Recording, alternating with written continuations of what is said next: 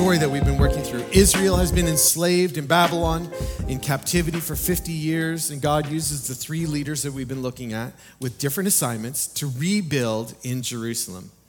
Zerubbabel rebuilds the temple. Ezra, again, rebuilds belief and knowledge of the Torah, and Nehemiah rebuilds the city walls. And we've been focusing a lot on Nehemiah and his leadership and how he engages God in rebuilding. Before Nehemiah shows up in the story, though, Ezra had been teaching and trying to reframe Torah for them, the first 5 books of the Bible, and how to follow God. He had been doing that for 15 years. He had been trying to do this with the exiles. And Nehemiah is not even on the scene yet. At this time, what is Nehemiah? Nehemiah is a cupbearer to King Artaxerxes. Nehemiah is living well in its capital, Susa. Nehemiah is considered both a friend and a person of influence within the kingdom. He's not just somebody disposable, considering he would be so close to King Artaxerxes at all times. And you have to be trusted.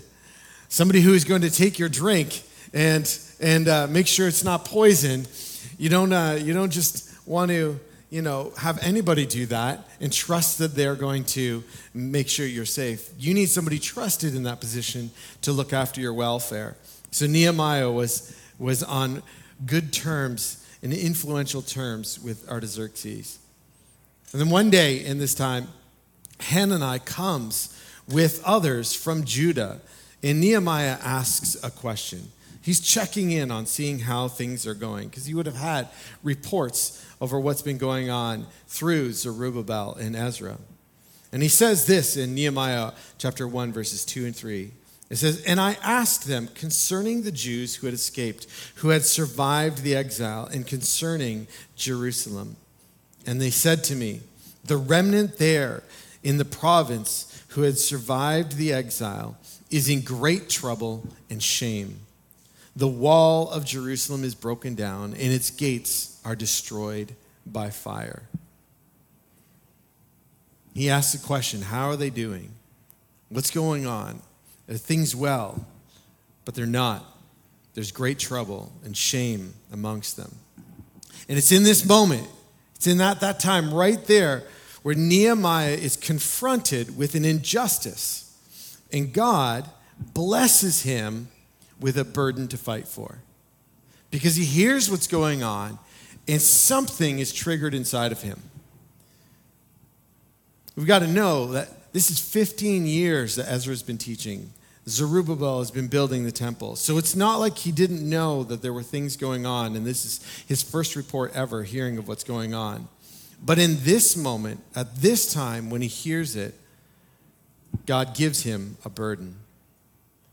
Now, we can often be confronted with opportunities that want to provoke a fight within us, provoke us to fight. This keeps wanting to fall off. I'm so sorry. Injustices, ooh, that was louder. Injustices and tyranny. Now I can really preach, right? You can hear me well, right? Injustices and tyranny that seem to demand a response in our current culture. Don't we see that all the time, where people want to try to take a stand or try to influence? In this cultural moment that we're living in, it is very evident that people have projects, stands, moments where, maybe I can just take your mic, Ingrid. This one's driving me crazy here. All right. Okay, we're good now. No more crinkling and ear falling. All right, so where was I? Yes, our cultural moment. Isn't there times, though, where you can see it around you and maybe it burns inside you, where you see something going on and you want to respond? You want to fight for it. You want to say, I demand justice. That needs to change. And whether it's on Facebook or whether it's with your group of friends or whether you go and protest, something inside you fires up and you want to make a difference. You want to stand up for change. It's very evident in our culture today that people have burdens they want to fight for. They have things that they want to see change. They have issues and dynamics in our culture. They have things that they think need or no need to be justified or changed. And here's the thing. When you're blessed with a burden, where you look next is absolutely pivotal.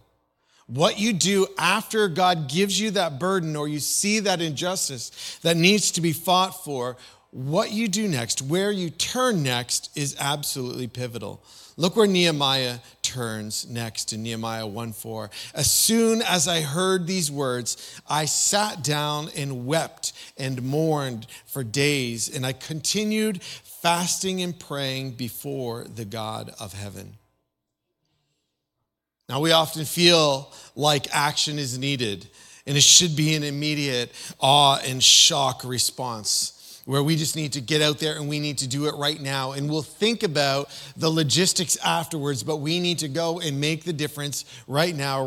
It demands an immediate response because our offense to it is really strong. Our emotional response to the injustice, to the fight, the burden that God's put on our hearts is strong.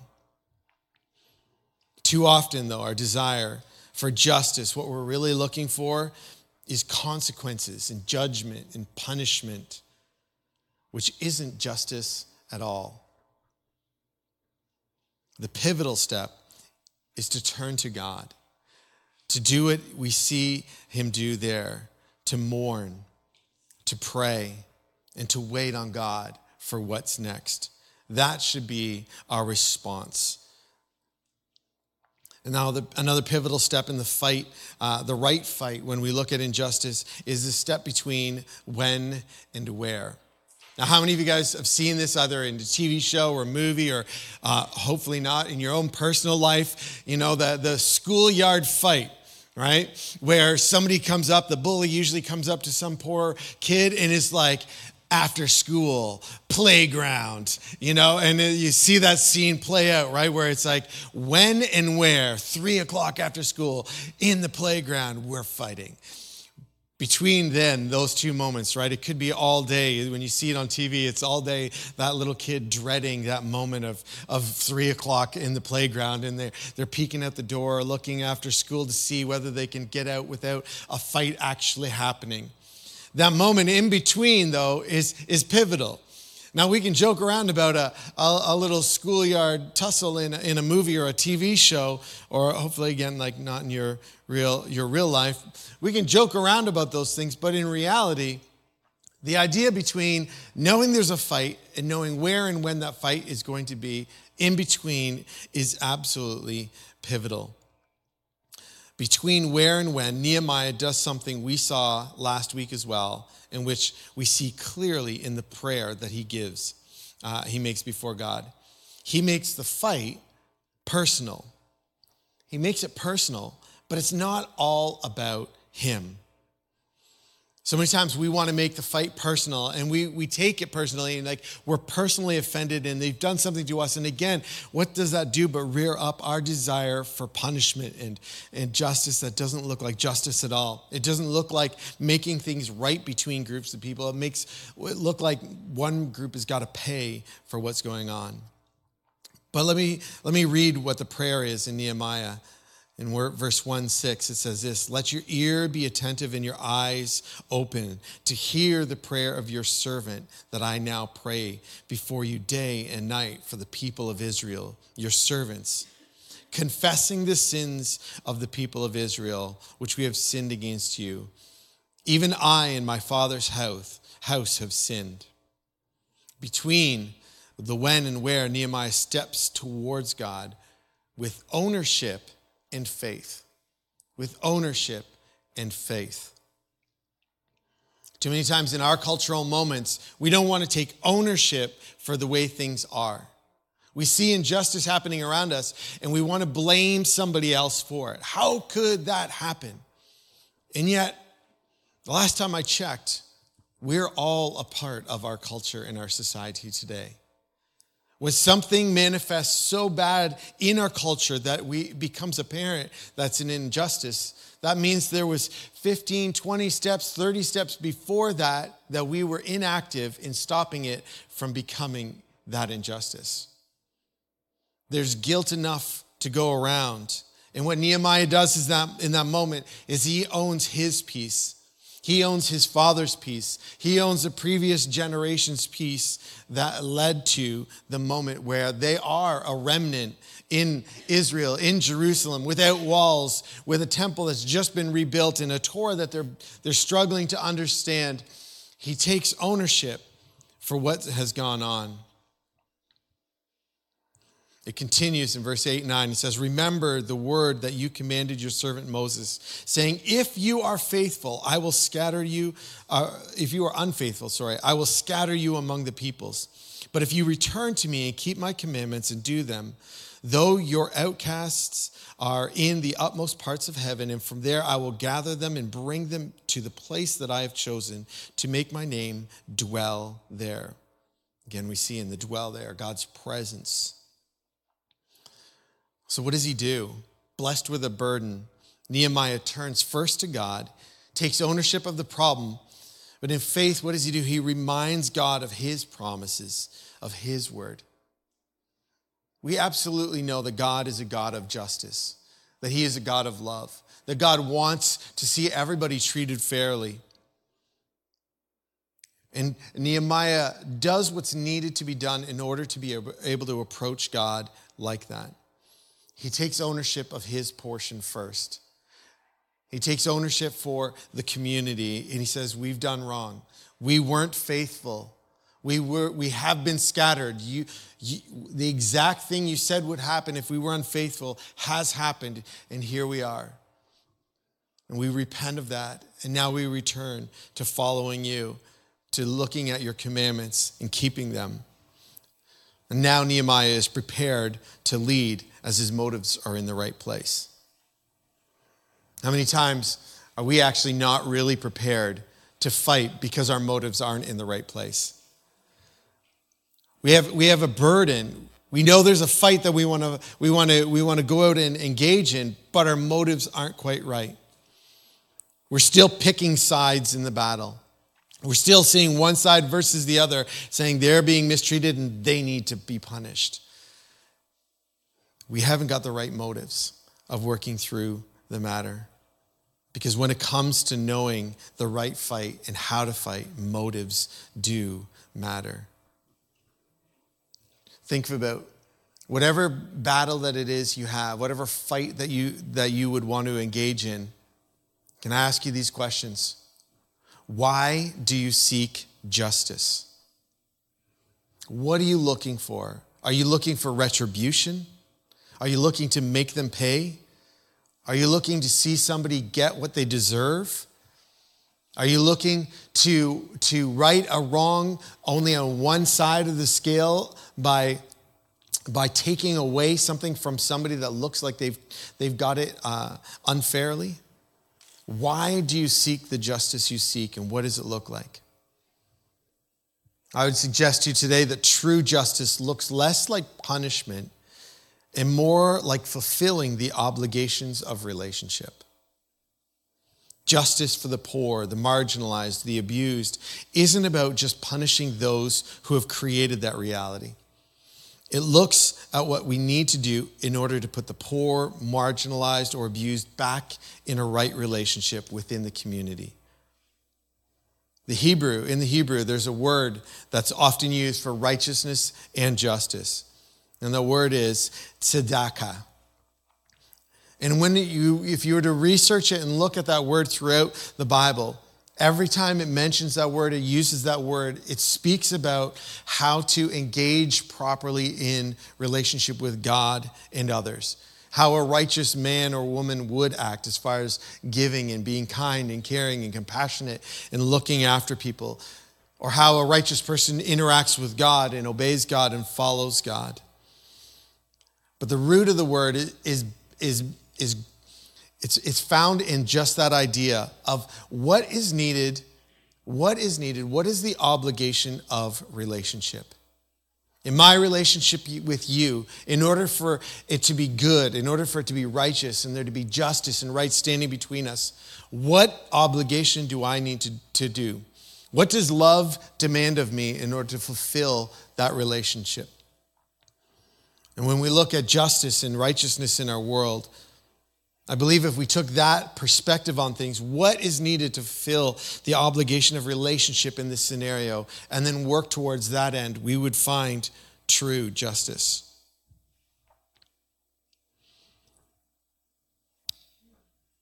Righteousness is fulfilling that obligation of relationship with God, while justice is fulfilling that obligation of relationship with others. And when we're in right standing with God and in right standing with others, we're living that out. Which is why we see Jesus. He tells us, doesn't he, in the New Testament, what are the greatest things that we're supposed to do? What two commandments, or what commandments is the greatest of all? Love God and what? Love others. Everything else hangs on those two things. 613 rules and laws that God put in the Old Testament that were to be fulfilled. All of them, all the justice and righteousness that is included in everything that God gave as an edict, a precept, a rule for them to follow, hung on two things: love God and love others. The obligation of relationship right there. Everything hangs on that. Justice hangs on that. Our burden and our fight hang on that. Do we love others and love God? And is that the motive for our fight? Another step in knowing the right fight is this: embracing. Am I willing to count the cost? Am I willing to count the cost? See, Nehemiah, what did he have to do but put his position in jeopardy? The burden that was so on him was affecting his ability to serve the king. And the king noticed. And the king's like, why are you downcast? You're not your normal self. You're acting a little different, Nehemiah. What's going on with you? And he has a choice. He can share this burden that's been on his heart and see how it affects what's going to happen with his relationship with King Artaxerxes. He has to count that personal cost before he steps into that fight. The cost, personally getting into the fight, can be great. We don't know all the risks and rewards of jumping in, but we need to go into it knowing that there will be a cost. Because the cost can be great. But there's also a cost that can involve others. And there's a cost that can involve opposition. You see, Nehemiah knows what needs to be done, but knows he can't fulfill the vision alone. Everyone has to play a part in rebuilding the walls. And we see this in chapter 3. Yet, like any rebuilding, there are obstacles and opposition that Nehemiah has to face.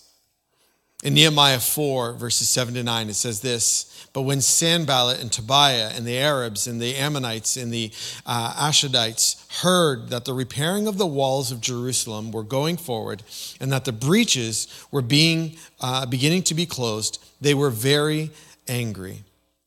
As they would always go and maraud and pillage and everything like that in Jerusalem. And now that the walls were being fortified, they would lose their ability to go in and just take what they wanted in that circumstance. And they all plotted together to come and fight against Jerusalem and to cause confusion in it. And we prayed to our God and set a guard as a protection against them day and night. See, Nehemiah faces expected opposition from outsiders. Those outside the community try to stop them because they're looking after their own interests and know that a strong Israel, a strong Jerusalem would not be good for them. And we can often face opposition, but remember, our opposition is what? What did we just go through in our spiritual conflict series? All conflict is spiritual conflict. And that even when there's a person standing in front of you trying to offer conflict, there is a spiritual connection behind it. And that we want everybody to know and love God and understand our heart and passion for God, including those that stand in opposition to us. People will want to stop you, harm you, derail you, just because of the stance you take. But we got to realize we just keep moving forward. We see the opposition, but we see it for what it is, a spiritual battle. And as they begin to rebuild the wall, there's another threat. And this one's not external. Sometimes it's easy for us to deal with external threats, and we can understand it, we can see it and go, I see that somebody doesn't appreciate what God is doing here. And to God be the glory. We know we need to keep going. We know we need to keep moving forward, and we're going to do so as gracefully as possible. But then there was another problem that Nehemiah faced. And this threat wasn't from outside, it was from inside. Because there was oppression from the insiders. See, the Torah taught in Deuteronomy 15:1 that no Jewish brother should enslave or exploit another. But no such law existed in Babylon. Doing the opposite is actually what got Babylon ahead. And as the walls were being built, there's a lending of money that is taking place, but they're charging each other interest, and a great amount of interest within Jerusalem, within the community of believers. Because what they had done was they had adopted all the ways of Babylon. And a great outcry arises in the city, and because of the burden being placed on them by the rich that are lending to those that are poorer in the community, and the interest they're charging on them. It's becoming too much. And there's an outcry, and they're raising up, and they're saying, wait a minute, who needs enemies when you have friends like this? How can we build the wall when we're half the time we're trying to pay back interest on these loans that we've gotten?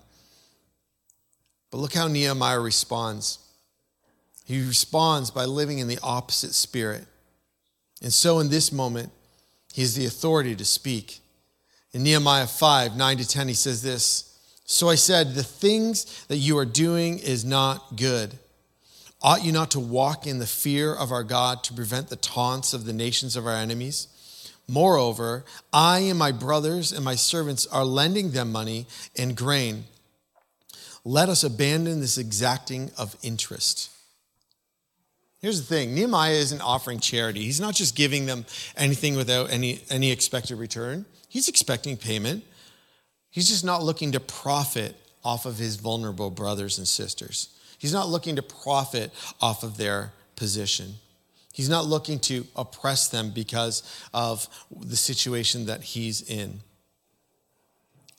Sometimes we can find ourselves in that tension where we want to do something in the opposition within, in the opposition to keep the status quo, in the opposition to not want to get outside of where we're comfortable or what's good for us, or the power or the influence or the lifestyle that we have would be disrupted by change.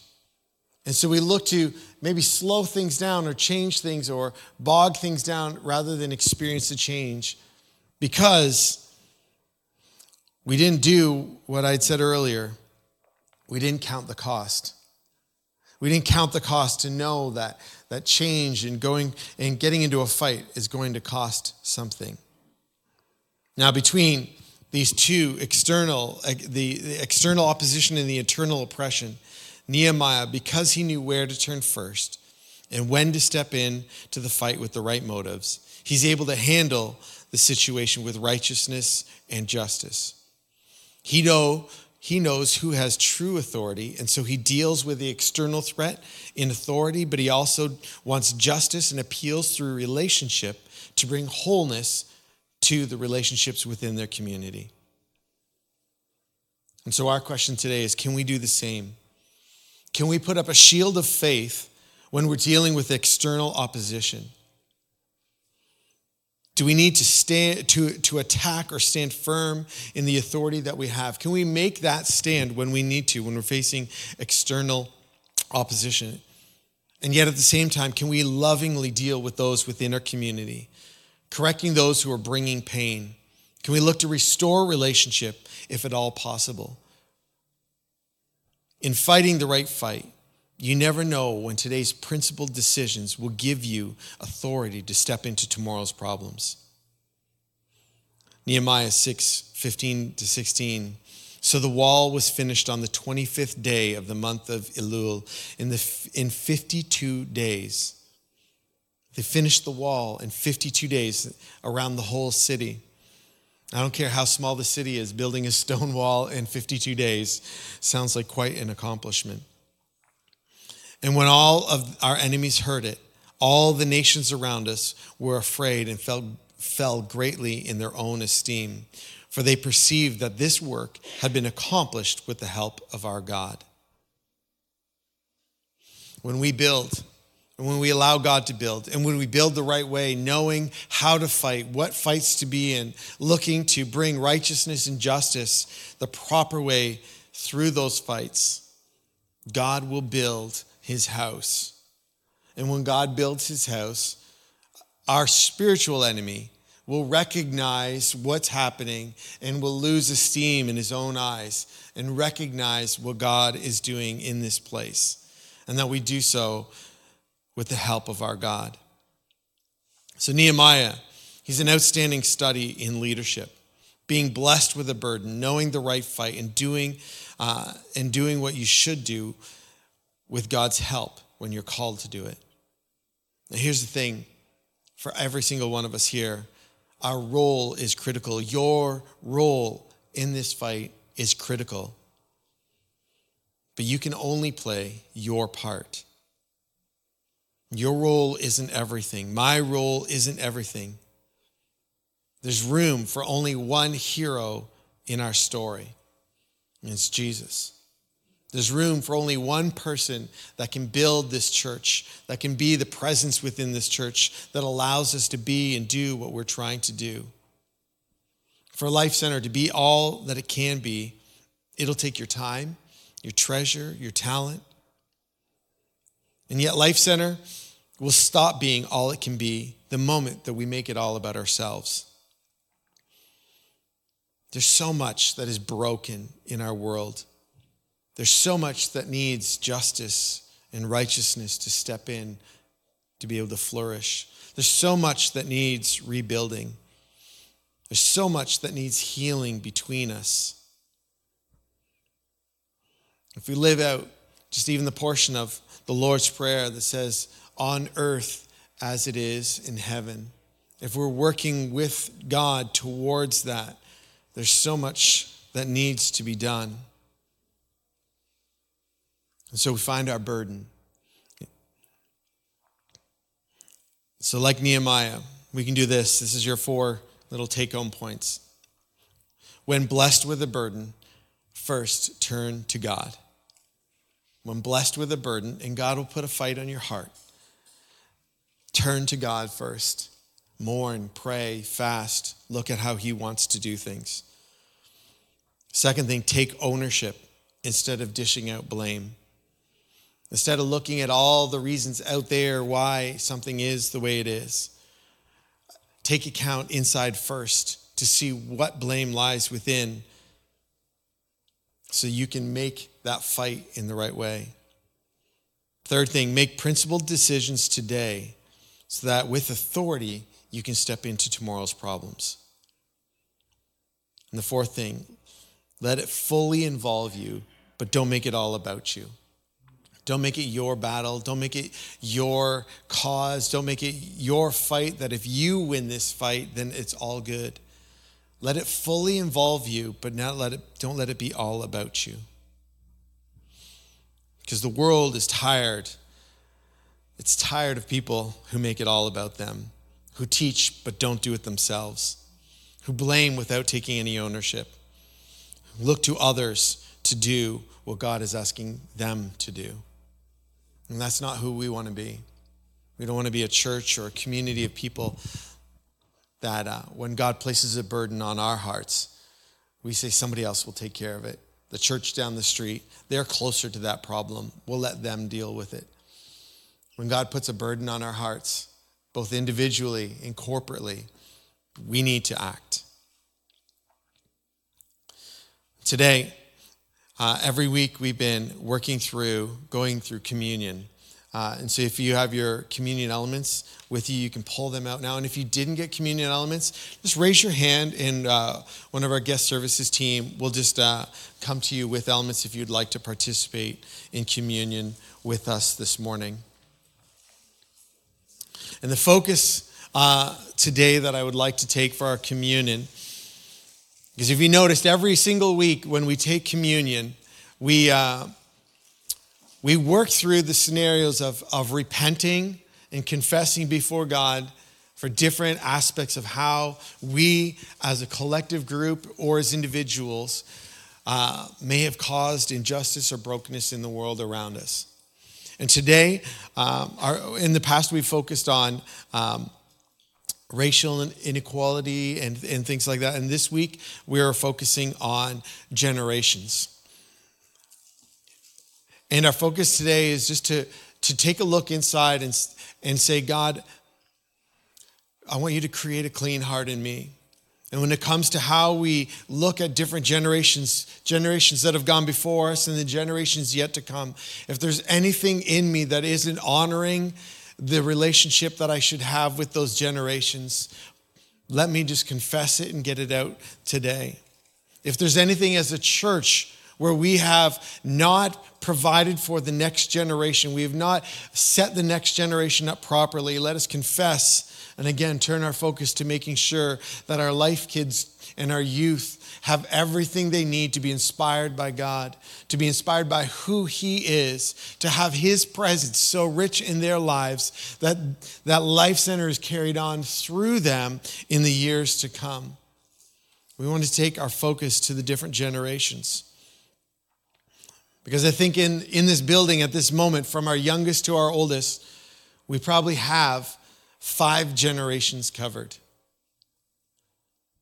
But God, may your generations always fill this house. And may we see them flourish because we make space for every generation. We honor every generation. We value every generation. And we fight for every generation.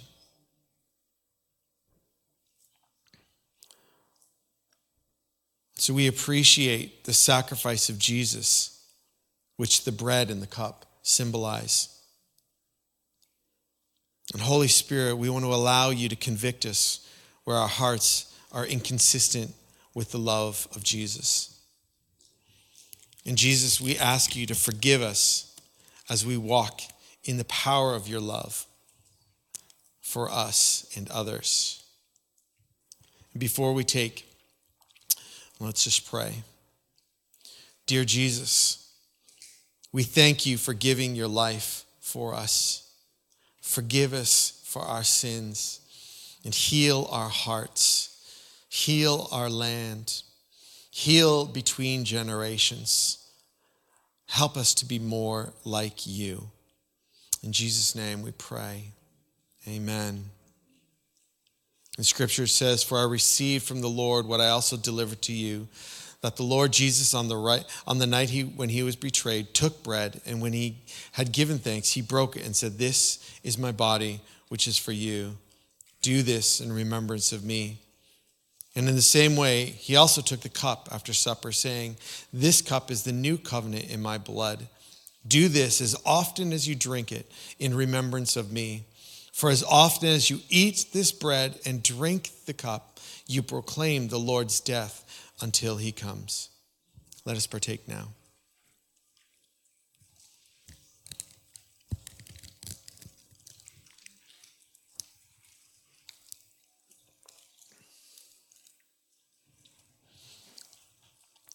God, we thank you for what you've done.